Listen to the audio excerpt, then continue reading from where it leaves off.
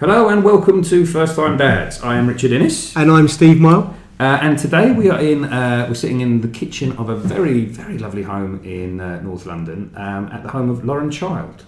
Yeah, Lauren, you will know if you have been anywhere near children's books as the author of Charlie and Lola books, and also the Children's Laureate. So welcome, Lauren, and tell us.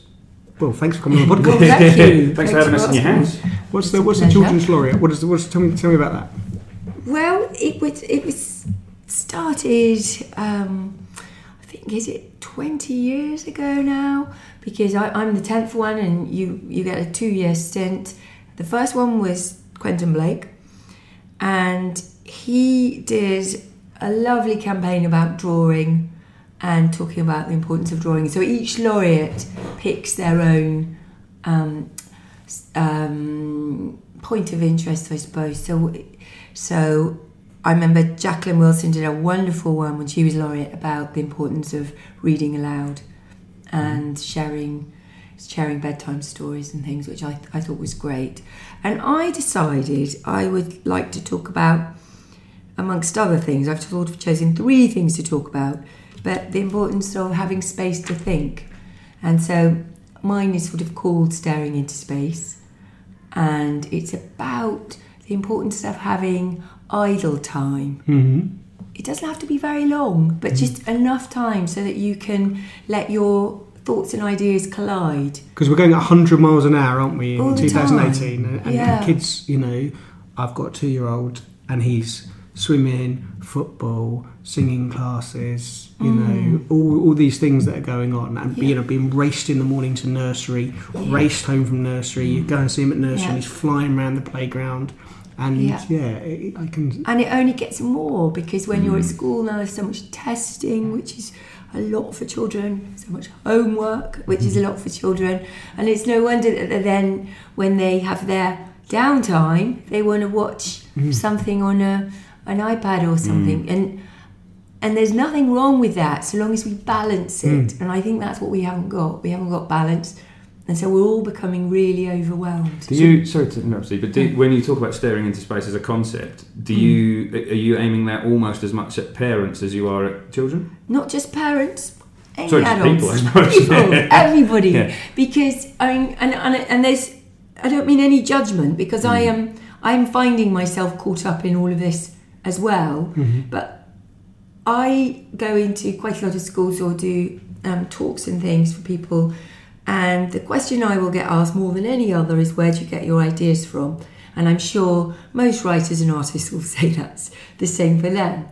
And I used to think it was a very deadly question, because you was just like, you reel off all these things, this answer, which I have pre-prepared memories, listening to people in the post office, seeing things dropped on the street, adverts for lost cats, and all of those sort of things. And that's where my ideas come from. And then can we move on? Actually, the question is really fundamental to who we are. How do you think? That's what it really means. And well, how do you think only comes out of having space to think about what did that memory mean to me when my mother gave me that terrible haircut when I was 8. That it's the memory is something, but it's a particle, it's not the idea. So if we allow ourselves time where we are not looking down at a screen in our hand, and we actually allow ourselves to even possibly get bored, our mind will search to connect thoughts and ideas, and we'll come up with something. Anything to get out of this. I really like the idea of the importance of boredom. I think that's a really lovely concept. My sister-in-law with my nephew, who's 10 years old now, she always gets on at him when he says he's bored. She said, that's fine. Sit down. Relax. Think. She actually tries to focus on him that that's not a bad thing. Being bored is not a bad thing. You can occupy yourself. Occupy yourself with your thoughts. Yeah. And that always really struck me as a lovely idea. And I think you're absolutely right. Well, that's what happens in some children's writing, isn't it? Some of the great stories are, C.S. Lewis and The Lion, Witch and the Wardrobe and that kind of stuff. Tom's Midnight Garden. Yeah. There's lots of that. Exactly, where you're just sort of cooling your heels somewhere as a child, or you go to a elderly relative's house or a great aunt or something, and you do a bit of exploring, and then suddenly imagination takes over, I guess. And I've always looked on kind of awestruck when I've watched particularly very little children playing, but any children playing, when they have nothing and they create a world out of nothing, because it's all held in their head and they can see everything, and it doesn't have to be there physically. And that was one of the things I was doing when I created Charlie and Lola, which is this idea that children can have conversations about things that aren't there. And they invent, and they're amazingly creative. That's a really interesting idea again, because my son is still quite young in terms of that kind of classic play. He's only 14 months, but he's starting to get there. And actually, just last night, listening to you talk, it made me think of just last night. I had him, and he was getting a bit fractious because it was getting towards bedtime. And my wife and I were kind of almost looking around for a toy we could play with. And actually, for 10 minutes, I ended up occupying him just by pulling this one silly face. Or playing a game with him where I was kind of looking away and then quickly looking around at him. He thought it was hysterical. And he ended up doing it back to me. And this went on for 10 minutes, and he was calm, really lovely and calm and smiley after that. And I realised, I didn't need a piece of plastic. I didn't need a toy. I didn't need something to physically distract him. There was just a little bit of interaction. No, because you're being really creative. But he had something, and he was able to enjoy that. And it's that lovely thing of connecting with him to try and figure out what's going on in his little head. Yeah, and kids take the cues, don't they, from the adults? So they see, I guess if you're a kid and you see your parents' phones, looking at phones, because that's the big thing, isn't it? Phones, you only got to get on the tubes. So you have people just stand there looking at their phones. I've looked at my phone all the way here from Canary Wharf. And I'm sure that they're picking up more. When Jackson's starting to pick up, you can tell him watching and picking it up. And we don't have time as adults. We don't feel like we've got much time as adults. We're racing around. I wonder if, because you're a bit ahead of us in terms of parenting, your daughter's a bit older than ours. I wonder if before you became a mum and then after, did you find your time to be creative was shrunk because you were doing the parenting thing, or how did you juggle that? Because I found that we've just had a little girl who's like 7 weeks old, so I thought, where the hell am I going to find time to do? You do, but something's obviously slipped away, and I wonder if I've noticed what was it? Was that? Did you find any sort of struggle with that? That's an interesting question. I think no matter what I do, my job is such that I have to have thinking time. I can't do it if I don't. And I don't feel that has so much come from having my daughter, the reducing of my creative time. Because watching her and being around her anyway is very creative. I see it's all part of the interesting things that happen in my life. So, and it doesn't have to be her, it can be somebody else. Anybody is kind of interesting because everybody is feeding ideas. But it's the world around it that's become uncreative. I think my very industry, the publishing industry, is way less creative than it used to be, because just like every other industry, it's being dominated by sales and selling units of books and budget costs and books going down in price and printing costs going up in price, and are we selling enough to be able to support this writer or that writer? Can we pay them? Therefore, everything becomes about squeezing things into what will sell. So it's about the end result and my audience before it used to be about me and my reaction to the world and what do I have to say that might be of interest, and how might people suddenly feel excited about something I'm saying, or just even a teeny bit of what I'm saying might be interesting to them. I feel everything has to be directed for them. Do you think that it's really interesting to hear the way you describe the industry, particularly in terms of children's books? Do you think now that the way the industry is now, that there are certain classics, I suppose, of children's literature from years gone by that would have struggled to have, even got published in this day and age.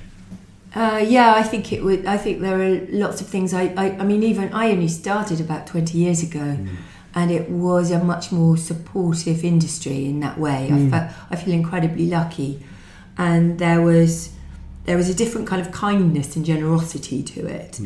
The idea of competition, particularly, certainly in the children's industry, it was never very competitive, and you get to know other children's writers and illustrators in a very nice way, where everyone was very sort of helpful to each other. I think now it's become very, very competitive, and people are looking over their shoulders all the time and seeing what other people are doing. But that comes out of the fact that we go on something like Amazon and you're looking at your rankings. I don't do that for very good reasons. Very wise. I guess that 20 years ago we weren't watching films on our phones on tubes, were we?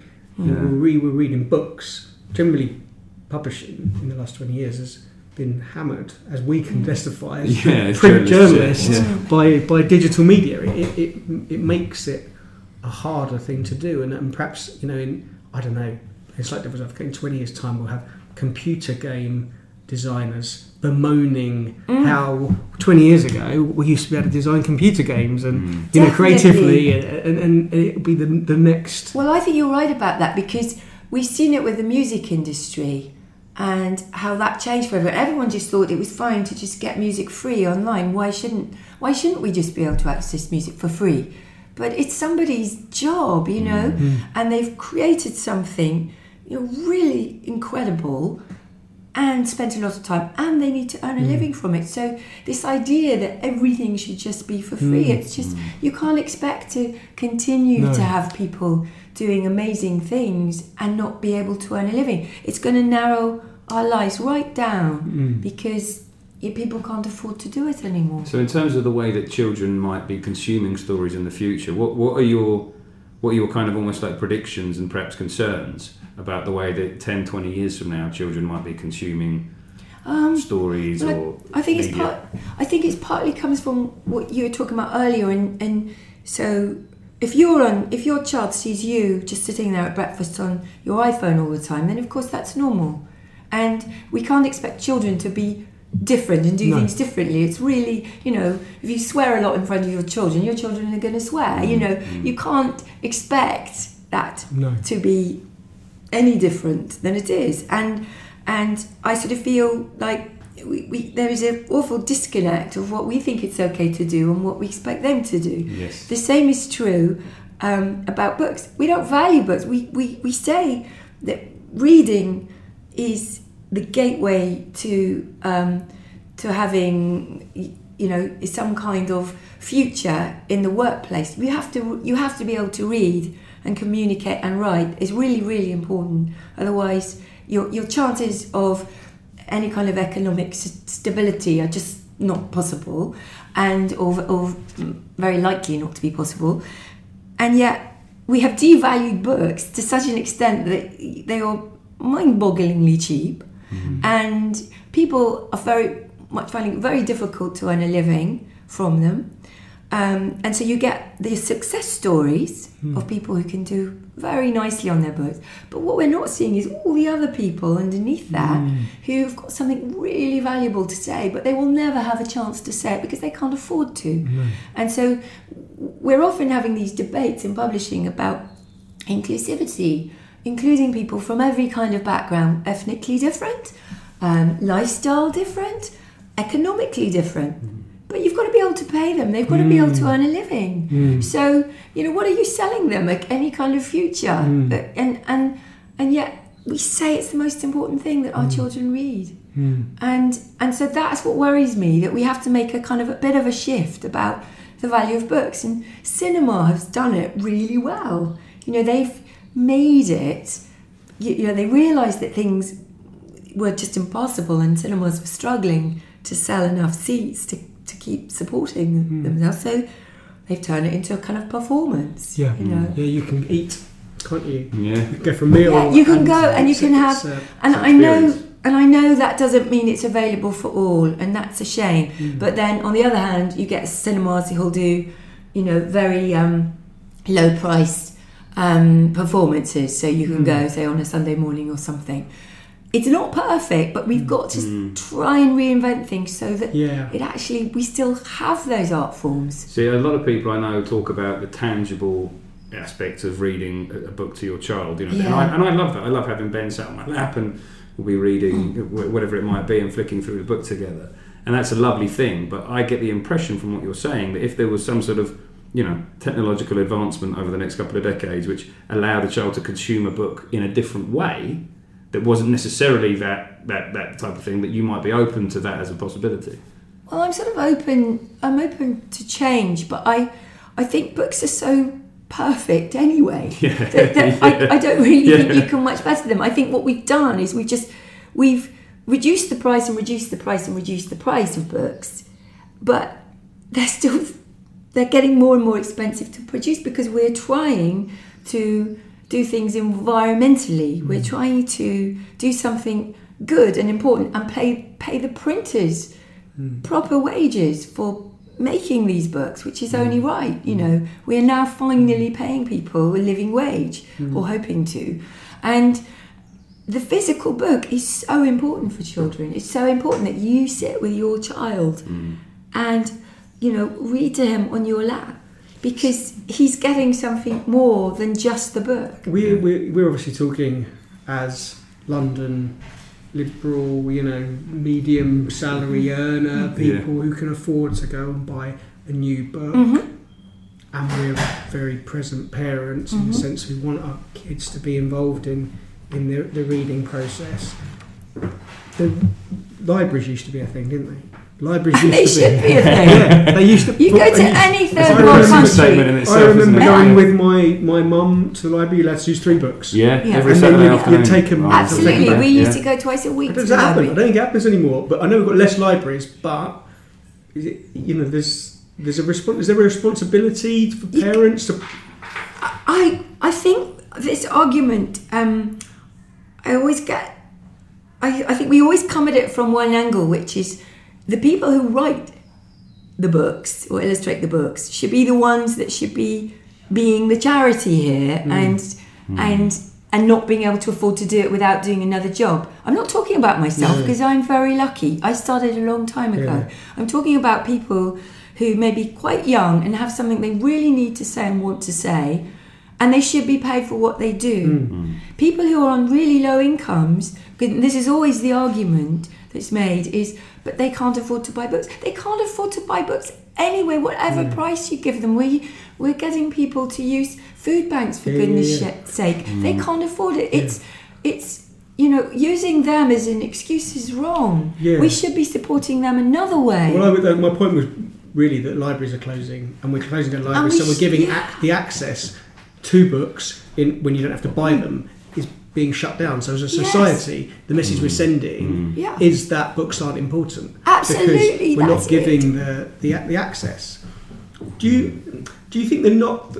Is there going to be a knock-on effect? We sort of go back to our discussion about creativity and children, perhaps. Kids, if they're not reading and getting adventures via books, what's going to drive? Or do you think there's still enough hope for kids to look out the window and think, where's that cat going? No, I think there's enough hope for... I always feel great hope for children because children are hopeful beings. That's what they are. I always think they're really optimistic. And that's why it's always wonderful to be around them, and that's why we need to interact more. I think that's one of the great joys of life, really, being around children. But I do think it's our job not just to talk about books, but to be there, seen to be reading books and sharing books with our children. That's important. And because children, as we've been discussing, learn by example so much. And I am not against children playing games on devices and doing things like that. It's all about balance. And it's just like when I was little and I loved television. I was terribly excited about television, but television drew me back towards books so much of the time, because a lot of television is story. Yeah. And I learned a lot about writing stories from watching TV. And then if there was an adaptation of a book, I would go back and read the books. But it's about you as the parent, I think, making sure there's an opportunity for that connection. I do worry that we almost demonise anything that's on a screen as a society, and I am not one of those people. I do think, I mean, some of the things, even at Ben's age, the TV is on, you know, some portion of the day, and some of the stuff that's on, I think, is great. It's you can brilliant. see it's really interactive, and it's, you know, there's a real educational message to it. So I'm not one of those people that's anti him watching TV at all. But to your point, it's right, isn't it? You wouldn't want him sitting there for 6 hours a day watching television. But yeah, I think there's a balance to be struck. I don't disagree. I think that our approach with Jackson is he doesn't watch TV. He hasn't watched In the Night. He doesn't know what In the Night Garden is. He doesn't know what Peppa Pig is. He's 2 and 3 months because we haven't had the TV on, and I don't know what. There was never really a conscious decision. We just don't watch as much TV in the house, and I feel like if I'm in the room with Jackson, and this is not a judgment on anybody, I'm with him. Yeah. I'm down on my stomach, pushing a Brio train round with him, trying to explain why the magnets seem to be the certain way round, and don't worry, or you know, putting the farm animals in a line, or you know, going in the garden, and we just don't. And I don't think it's not having an adverse effect on him not to have it on. I'm sure when he gets a bit older and he goes around friends' houses that have sleepovers and stuff like that, he will get. You know, he'll come to it in his own time. He goes to nursery, and I'm sure they talk to him at nursery about stuff that's on TV, in the same way that he doesn't have sweets at home. But we go to the nursery and there's been a birthday and there's like a small packet of Haribo palmed into me. You know, he doesn't know. I tell him it's fish food because I don't think he. I'm sure he'd love it. Yeah. But it's the same way he'd love ice cream. But there's a bit. I agree, but I think. I mean, with television, you're not depriving him of anything. He'll come to it in his own time.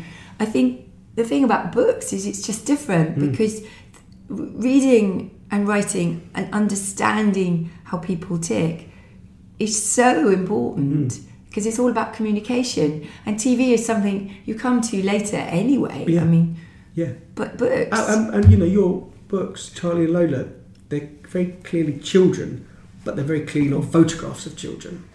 So there's something going on in, you know, and illustrations in children's books are very clearly children, but it's not watching a, you know, moving photograph of a child. And there must be a bit of, you know, inspiration going on in his head. He knows, you know, that's a little girl and that's a little boy and that's a dog and that's a cat, even though they're representations of those things rather than actual photographs of those things. There's got to be a good... Well, I think children are also very, very good at reading visual images because that's what they have to do and learn to do very quickly because, I mean, it's why they need a lot of eye contact, isn't it? Because they're trying to figure things out. They're trying to read your face. What does it mean? What does your body language mean? Does that mean you're leaving the room? All of these things they pick up very, very early. So I think that's why illustrated books are so brilliant for them because it helps them not only puzzle out the words as they begin to read, but it also they're figuring out all kinds of very, very complicated things and getting to grips with emotions. And so we had introduced into our house recently Dogger. And before we even got to the point in the book, Jackson scene, he'd said, "Boy's sad." And he, you know, you get it. It was wonderful. It was great. It was like, you know, he's recognising emotion. He can pick up that, and it's that, you know, that will be good for him socially in any environment. You know, that kind. Absolutely, it's also good for him artistically because you know, because we are such visual creatures, and when you can read pictures and you begin to work out the focus as well, you know, because subconsciously he's learning all about that and the use of colours and what looks beautiful together, what's decorative, how to pattern make, and when he starts to draw more as he gets older.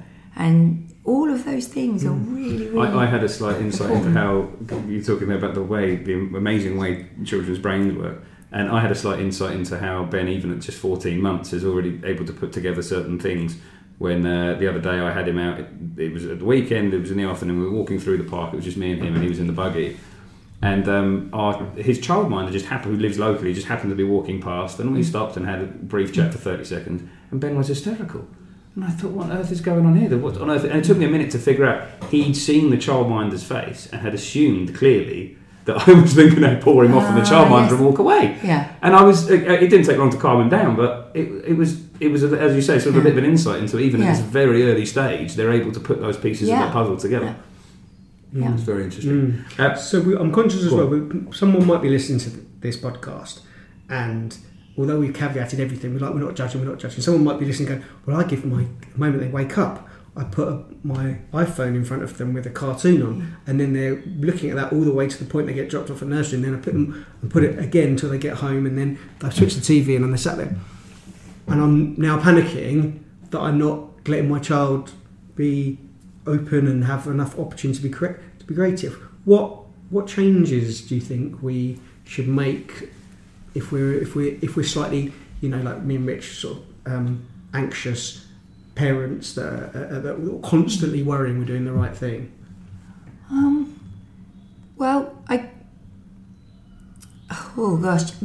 think I'm not here to tell anyone how to do anything because I've muddled along just like anybody else. But I think about it more when I'm thinking about my writing and drawing, because it's impossible to be perfect and do everything as you would hope to do it.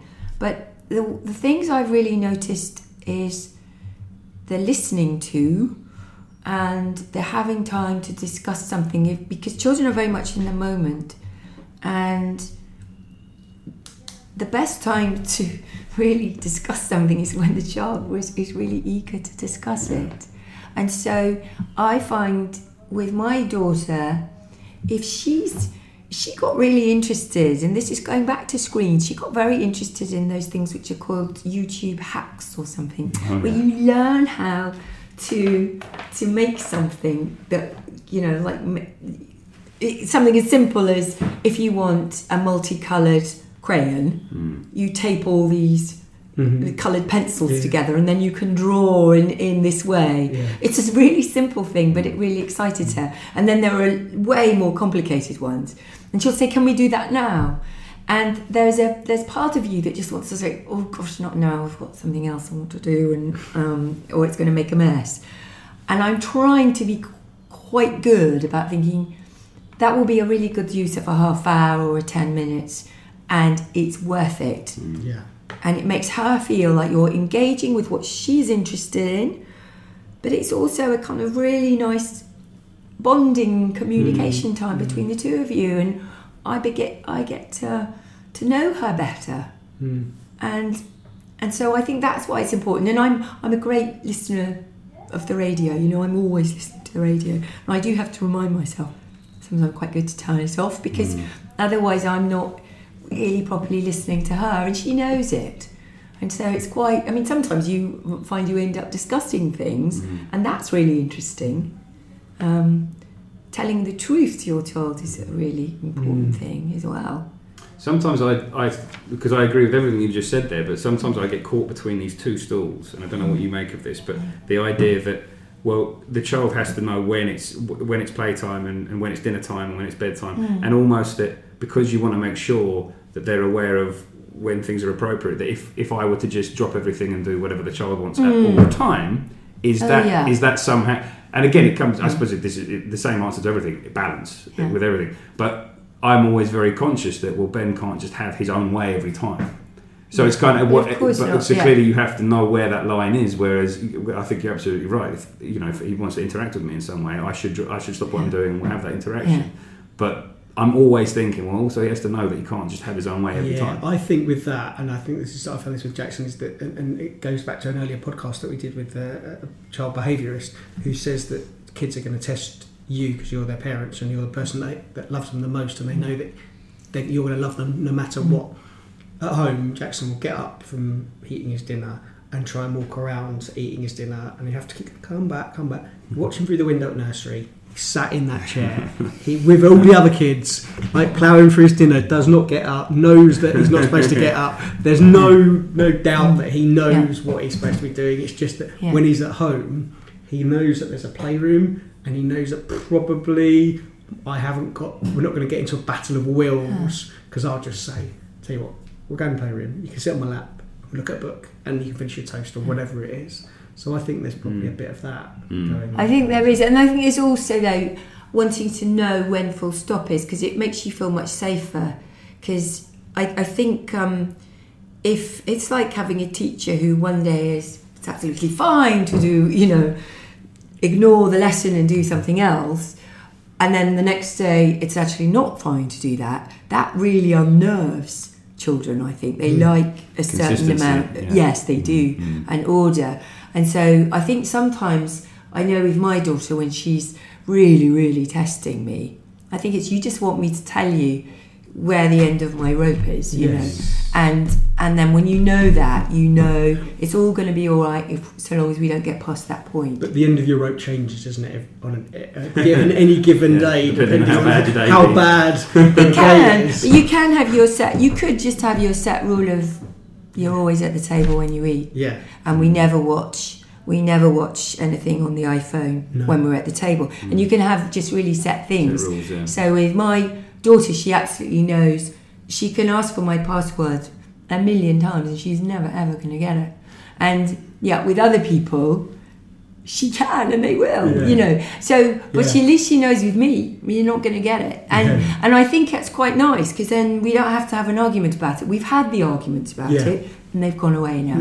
One of the things that Steve and I have talked about continually through all the many episodes we've done is about the pressure, of being a modern parent and the various pressures that come with it. And the thing that's going through my mind as I'm listening to you talk is that pressure to be so many different things. And I this is the same for any parent world over, I imagine. But the fact that I feel a great deal of pressure to help Ben develop his own creativity and give him that freedom to do it, while having that pressure to be, right, I need to be the disciplinarian because I'm the father, and also I need to be the provider because I'm the father, and all these different roles that don't always fit together quite nicely and often don't overlap.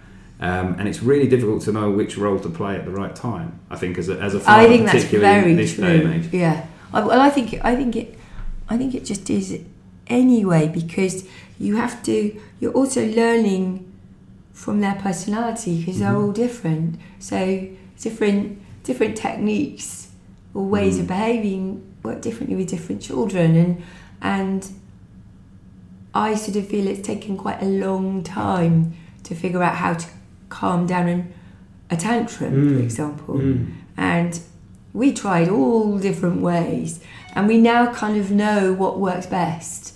But you can only learn that through doing it and experiencing it. The textback can't tell you.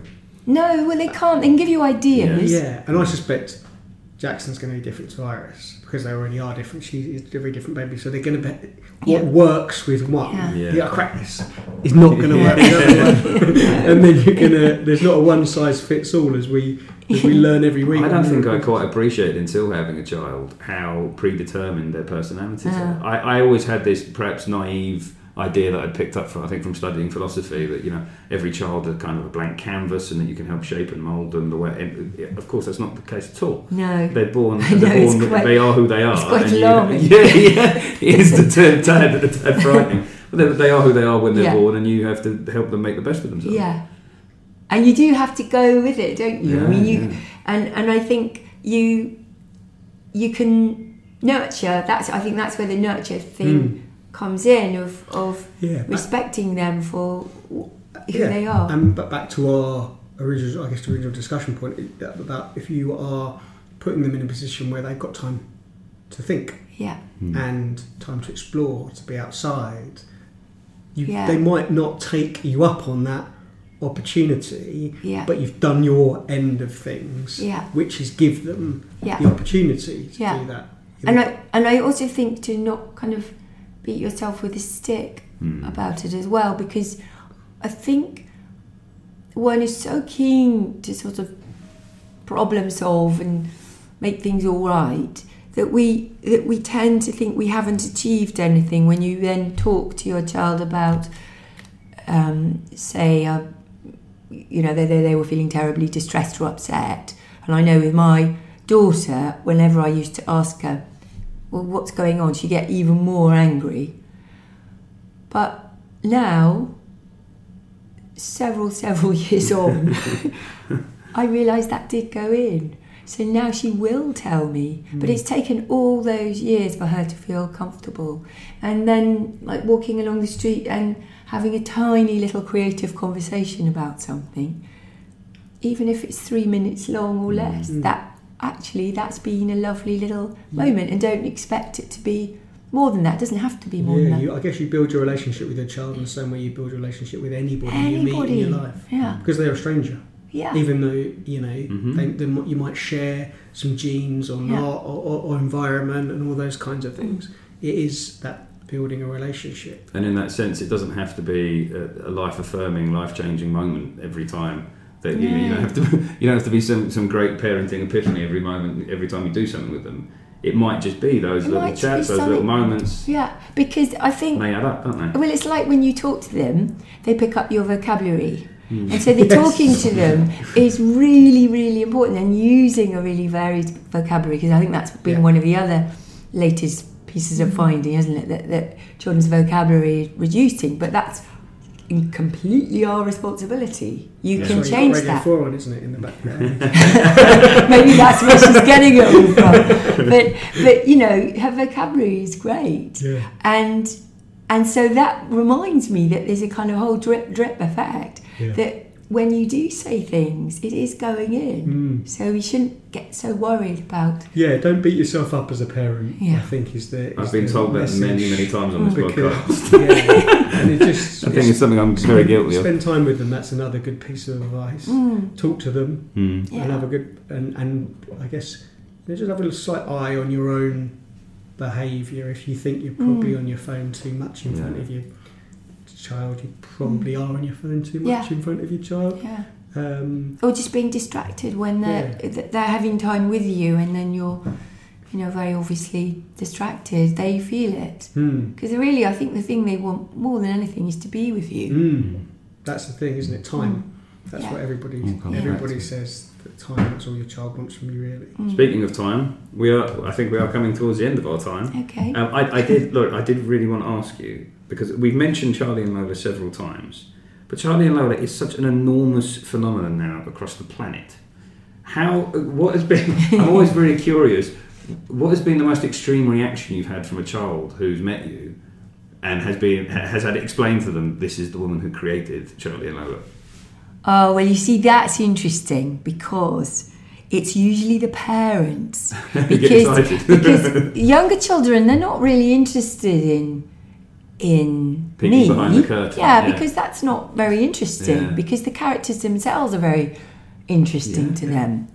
And it's true of all books for that young age, I think. And when my daughter and I went up to Alton Towers, because they were opening Charlie and Lola Land. Which must be, by the way, mind-boggling for that you. That was mind-boggling for me. We've been on the Gruffalo ride at the Adventures Desert. Yeah. And so she was very excited about it. But her biggest disappointment was, where were Charlie and Lola? Because they weren't there, because we didn't do walkabouts of them, because we thought it would be weird, because they're children, and suddenly to meet these giant things with massive heads and hands would be really freaky. No, not the case at all. That's what they wanted. Yeah, no, having been to Disney World and had my picture taken as an 11-year-old with Minnie Mouse, I can testify. It's a highlight. That's what you want. And that's a mouse, so it should be very small. But so no, it's when I'm talking about Ruby Redfort or Clarice Bean, that's when you get the reaction, because these are children who have lived in your world and they're completely invested in those books, and that world is their world, and those characters are their friends, so it's different. Because they can talk to you about them because you know them as well. Is that the kind of So thing? yeah, because they're older, they really want to understand why you've done things a We're certain in sort way. of J.K. Rowling, Yes. Harry Potter territory. That's right. Whereas I would That's right. imagine for the kids who love Charlie and Lola of that age, if they were, for instance, to meet the guy who voices the character of Charlie on the TV show, that would probably be more. You know, if he suddenly started talking to them in Charlie's voice, That that might would be a bit freaky, mightn't it? Maybe that's more I terrifying. don't than know. you can tell that my child isn't old enough. When we spoke to Rob Biddulph about a similar sort of thing, because his books are for young children as well, he said the kids look at him and not quite sure why he's there No. Yeah. until he starts to draw, Yeah. and then they're like, "Oh right, you can draw," and suddenly they become barrier comes fascinated down, in. That's definitely true, because I do this thing where I put together a collage in front of them about how I work. That's when they get really interested, because you're sort of animating the characters at that point, so that's interesting. Me, I'm not very interesting to them. You know, that's not what Just they're another there for. adult. Yeah, because it's abstract. It's so Yeah. abstract. I never used to think about that when I was a child. Who writes them? You know, because it's a world that you're in. Yeah, it's true. That's very true. Yeah, It's true. Again, it takes us back to the imagination and the creativity. It's why we sparks them once they start to realise the process. And it's not that different to when I make up a Yeah. story in my head, or you know, when Jackson arranges his teddies in a certain order. Not you don't know why, but you know that there's something. There's going something on there. important And he's about talking it. to them, and there's some kind of story going on in his head. And that's why they get so desperately upset when you start moving their things around. Yeah, don't There's a touch reason monkey, for it. otherwise you're in big trouble. Yeah. Oh, yeah, I used to get upset, but I'm thinking when I was 15 now, shouting at my mum for moving my things around, which is for a very different reason. But yeah, even with Ben being, you know, but Ben has only got, you know, a handful of words. But even now, I see him sometimes, and I feel an odd sort of sense of pride when I see him sitting with one of his books on the front room floor, and he'll just be flicking through the pages and just yelling at the pages. So it's clearly because he's a very loud baby. He's bellowing at, you know, in a very sort of friendly, fun fashion. But he's bellowing at these characters on these pages. I have no idea what he's saying, not a clue. But it's really lovely and fascinating to think, well, he doesn't even have that sort of any vocabulary really, and yet he's clearly having some sort of communication with the characters you can see on the pages. Which brings us right back to the importance of a physical book, you see. Yeah. Because they really engage with it in a different way. And I think the mechanics of being able to move a page, tear a page, write on a page, all of that is really, really important for them. It's true. Tangible creativity. There you go. Have I just made that up? That doesn't sound real. I suppose. Great. Yes, we've probably covered more than enough ground. Laura, thank you so much for having us in your house. It's a very lovely house, by the Oh, way. thank you. Lovely Thanks kitchen. for talking to us about it. I'm going to go home tonight and find some time. Yeah, I'm going to go home tonight and I'm trying to do this more often now. Put my mobile phone up on a shelf the moment I get in the door and leave it there until after he's gone to bed. Yeah. That's my new plan. Okay. I think that's very, very wise. I think the more people who do that, the more we'll sort of expect that to be done. I think that's quite interesting. It was quite good when you go to those events where you have to hand your phone in. Yeah, absolutely. Right, well, thanks again for having us. Thanks everybody for listening, and we'll catch you next time. Cheers. Thank you.